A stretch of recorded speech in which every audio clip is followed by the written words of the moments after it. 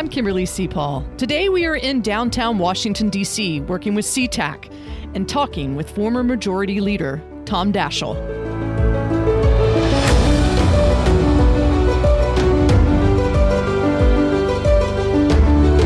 How do we become the architect of our own destiny? Throughout 2 decades of working with the dying, I think I've discovered the secrets to dying well in America.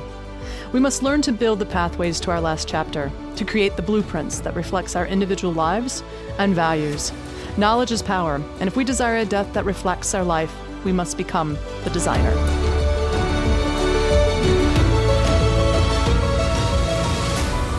You know, so many times we hear a lot of things in the news when it comes to senators and congressmen and House of Representatives, but they all are doing a public service, just like our military. And it was really nice to sit down to talk to you today and look at you in the eyes and see a man that has really a strong heart into serving the people and making positive changes. And I really am glad you're joining us, Tom Daschle. Thank you so much for coming on Death by Design podcast. Absolutely. Happy to. You've walked the halls of Congress, and I have to say that I don't envy you for that. That's a lot of responsibility.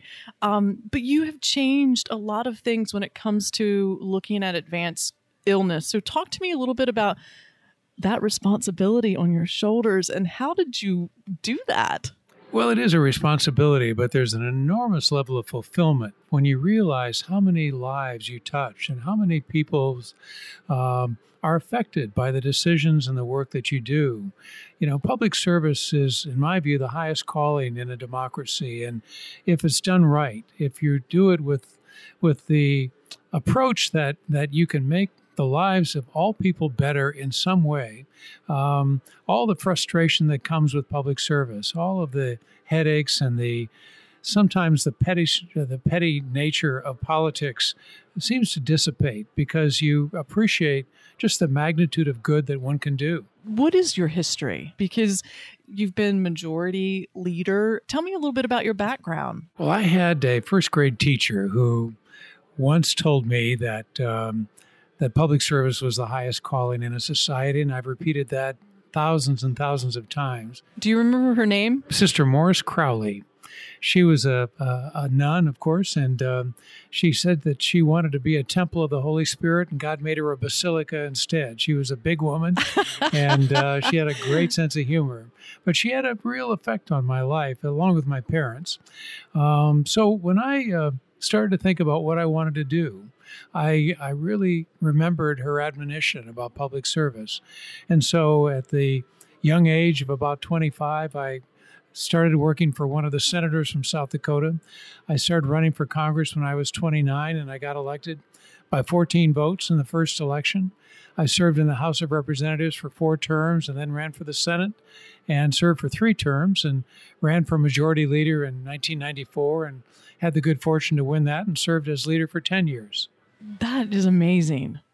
That to be around this history and to be part of the history, I'm just so fortunate that we have people like you, because even talking about politics scares the woo out of me. I mean, but you have to be strong and you have to have conviction, and that's what I love.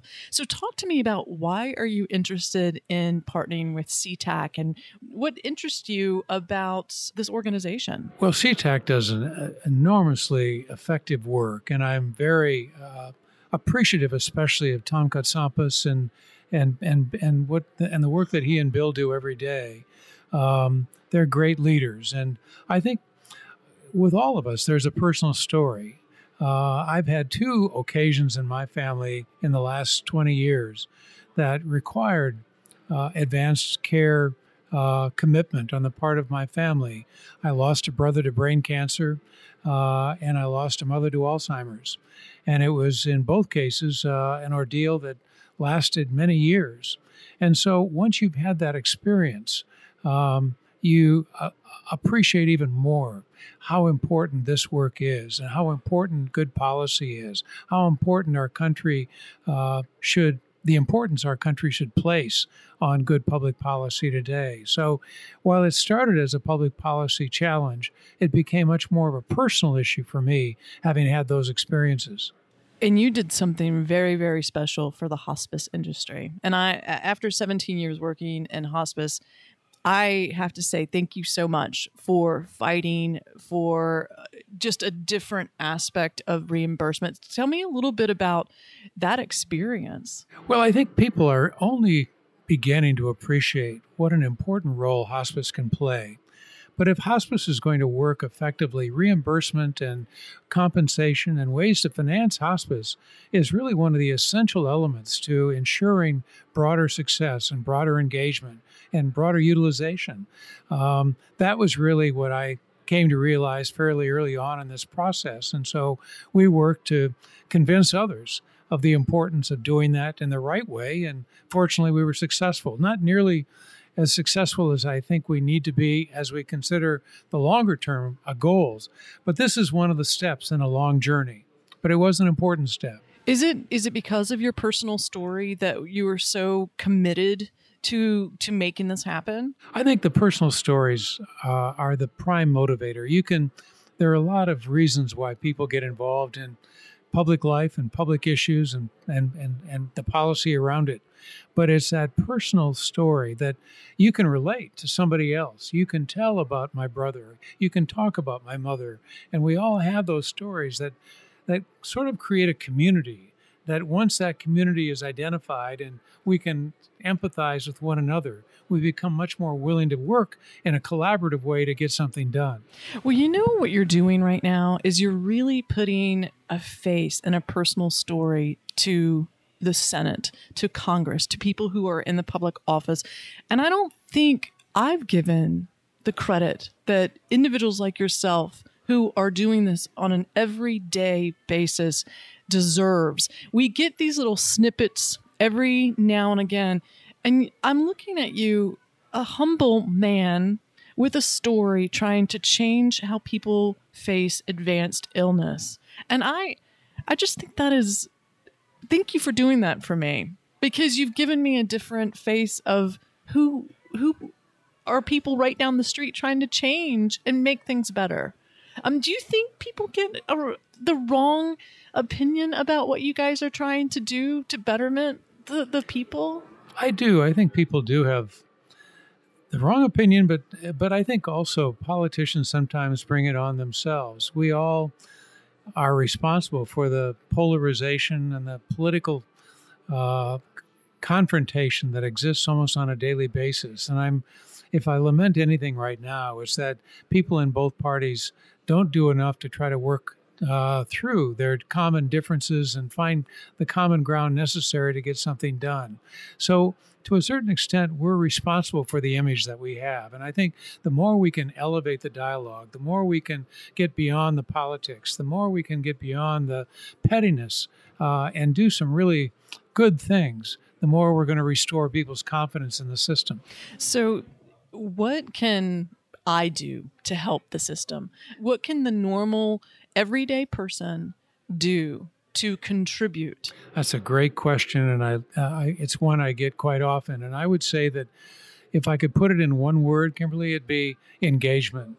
I think a lot of people just don't feel comfortable engaging in the public policy arena. They don't feel comfortable communicating with a member of Congress or a member of their staff. They don't feel necessarily good about writing letters to the editor or communicating in some way their views. But I can't tell you how critical that is. That's part of the democratic process, is to be engaged, to express yourself, to let people know how you feel. And it not only provides a level of urgency to the issue, sometimes it provides an insight that members of Congress wouldn't have otherwise had. Share that story if you have one. Talk about how critical it is to be a good caregiver and why it's important in public policy for us to recognize that more than we do today. That's amazing. And you really are encouraging us to tell our personal stories to our congressmen, and hopefully you're saying they listen. It's the most compelling tool we've got, and it really works. It's worked for me on so many different occasions, I remember stories and I'd share them with my colleagues and I'd share them in speeches on the Senate floor. They would resonate with me. I would respond when I heard those stories, more than facts and statistics and all of the stuff you get in, on the internet.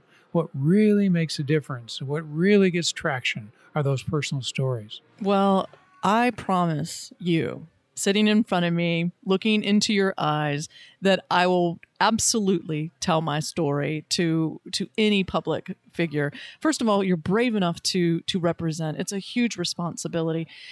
One thing that I've noticed in the last couple of years is that I want to learn.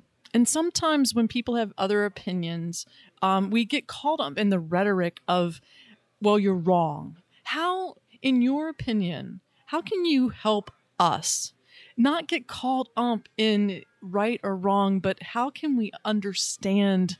Someone once said something to me that I have remembered decades afterwards. He said that the best way to persuade is with your ears. And by that he meant, if you're a good listener, you're halfway to persuading somebody to appreciate what it is you're trying to invoke with them. But I don't think we do a good enough job oftentimes of listening. And the more we listen, the more we can create the quality in dialogue that can make a big difference. So I think it's important for public servants, but for others who are passionate about the issue, to be a good listener. That's great advice all the way around. I can't tell you how much I appreciate you taking these few minutes. It's an honor to talk to you. Thank you for everything that you are doing to improve and bring awareness to SeaTac, but also advanced illness. And it's just an honor to meet you. Thank you, Kimberly. Appreciate it. Thanks for having me on. We're partnering with SeaTac at their 2017 SeaTac Summit. SeaTac has a summit every year and has very important people talking and changing how people face end of life. And we hope that you will choose to join them next year at the 2018 summit. And you can get more information about SeaTac by visiting theseatac.org. Thanks for joining us today. And remember, you're the designer.